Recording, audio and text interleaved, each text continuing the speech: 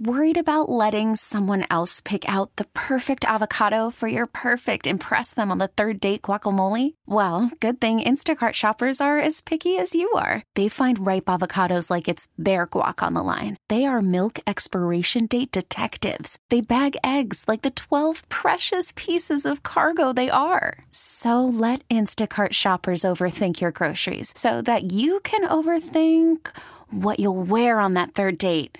Download the Instacart app to get free delivery on your first 3 orders while supplies last. Minimum $10 per order. Additional terms apply. These platforms are global. And so we have to assume that if foreign adversaries have access, that there could be some shenanigans happening. If we hope to survive in this digital age, we have to think critically about the messages we consume. Someone created those messages for a reason. Let's find out why. Sometimes we just have to ask, what the media? I'm Megan Lynch, virtual consumer editor at KMOX Radio. I'm joined by author and media literacy expert Julie Smith. In this episode, a fired employee blows the whistle on social media platform Twitter. Well, Julie, a couple weeks ago, we spoke with Kurt Wagner with Bloomberg about the whole deal between Twitter and Elon Musk. Now we've got some new developments that I thought we should just hop on, do a quick podcast and talk about. So basically what we know is that Twitter's former head of security has alleged a lot of things, including the fact that the company misled regulators about its poor cybersecurity defenses, that it's been negligent in rooting out fake accounts that spread disinformation, and a number of things. This is all in a whistleblower complaint that was filed with U.S. officials. Of course, Twitter is calling this whole thing a false narrative. So what do we know, and what do we know about this individual in particular, Julie? Well, I think it's fascinating that he's actually a hacker, like a former hacker who goes by the name of Mudge, I think. Mm-hmm. So he knows. I mean, if you want to protect your platform, you hire somebody who knows how to get around all of the roadblocks, right? Exactly. And I think there's a couple things about this that I think are so interesting. One of Musk's big complaints about the Twitter deal is that the Twitter higher-ups were never really honest about the number of bots that are on the platform. And that's something that the whistleblower alleges, is that the higher-ups at Twitter misled the board about the number of bots that are on the platform, and that they also do not reliably delete user data after users delete their accounts, which is something that Twitter always said that they did. So I think it plays really well into Elon Musk's hands right now, because it validates, if all of this is true, it validates what Musk was saying, that they were never upfront with him about the number of bots on the platform. And, you know, it doesn't behoove them to get rid of the bots. So why would they? Why is this issue of bots so very important for Elon Musk, and why is this whistleblower bringing this up? Most of the bots, at least from several websites that track a lot of the false information that flies on Twitter, most of the bots originate in the former Soviet Union. They're pretty easy to spot. They don't use correct grammar. They usually have a lot of numbers after the username. They have trouble with our verb infinitives in our articles, like a and the. In many cases, they present themselves as military because they know that we love our military and we're more likely to respond to an account that is military.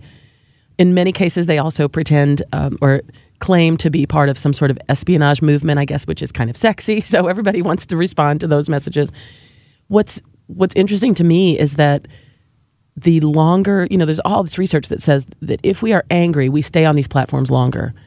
And these bots spread a lot of misinformation, not necessarily to change anybody's mind, but mainly to affirm what we already believe. So as long as we are still emotionally worked up, we are going to stay on the platform longer, which is going to make Twitter more money in the long run.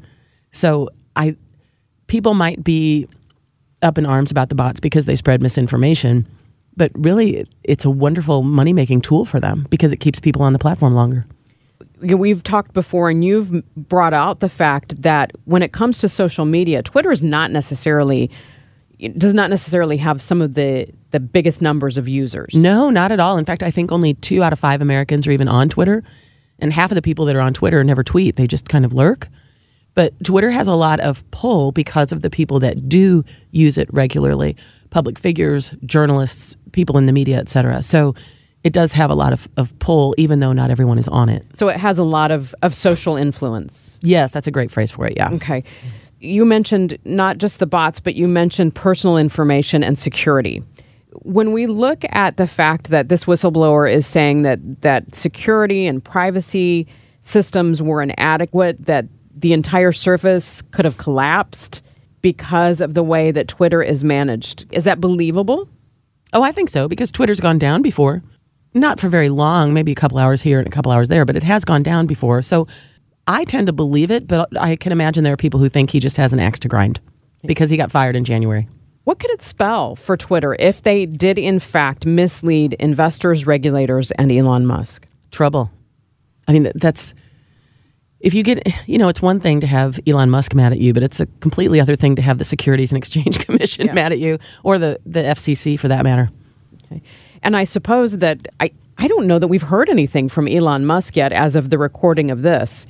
It will be interesting to see what his take is. Well, they did subpoena him, apparently, right after this report came out. So I'm sure that they will go through his information with a fine-tooth comb to make sure that it works in their benefit. Now, when it comes to this former employee, former head of security, as you mentioned, known as a hacker in the past, but also known for his impeccable cybersecurity credentials. He's worked for other agencies, including the Pentagon's, the Pentagon, their Defense Advanced Research Agency. So how much credibility should we give him? He was let go for poor performance. Could this just be a disgruntled former employee? Or it could be that he was let go because he was about to expose all of their shortcomings. We'll see. I don't know. It should be really interesting to see what happens. For the user, does this matter in the grand scheme of things? You and I are both real people, and you and I both use Twitter, so I can't imagine that things are going to change for you and I. But it could possibly change if down the road Twitter decides to clean up its act and get rid of all the bots. It could affect user numbers and eventually affect their bottom line.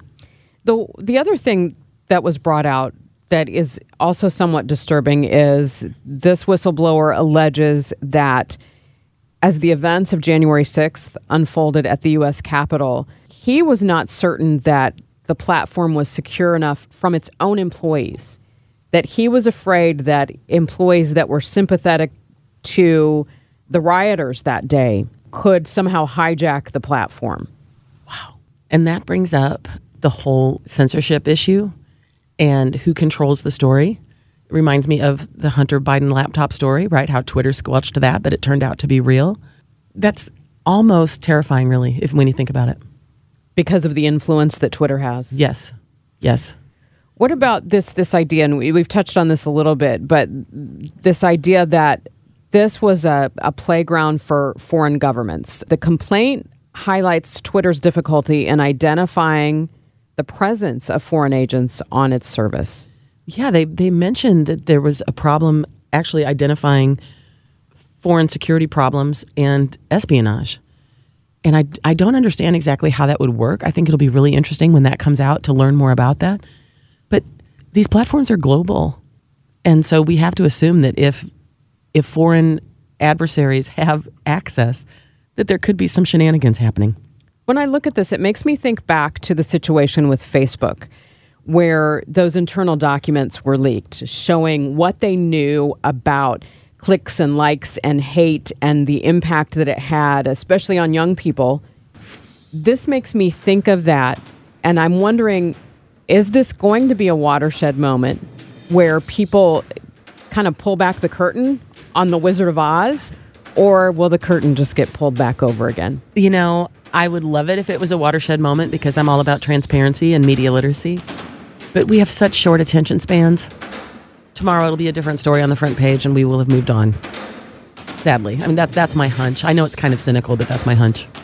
That's Julie Smith. I'm Megan Lynch. What the Media is produced by Odyssey St. Louis from the studios of KMOX Radio. Our executive producer is Beth Conglin. We invite you to visit KMOX.com for more on our media literacy project.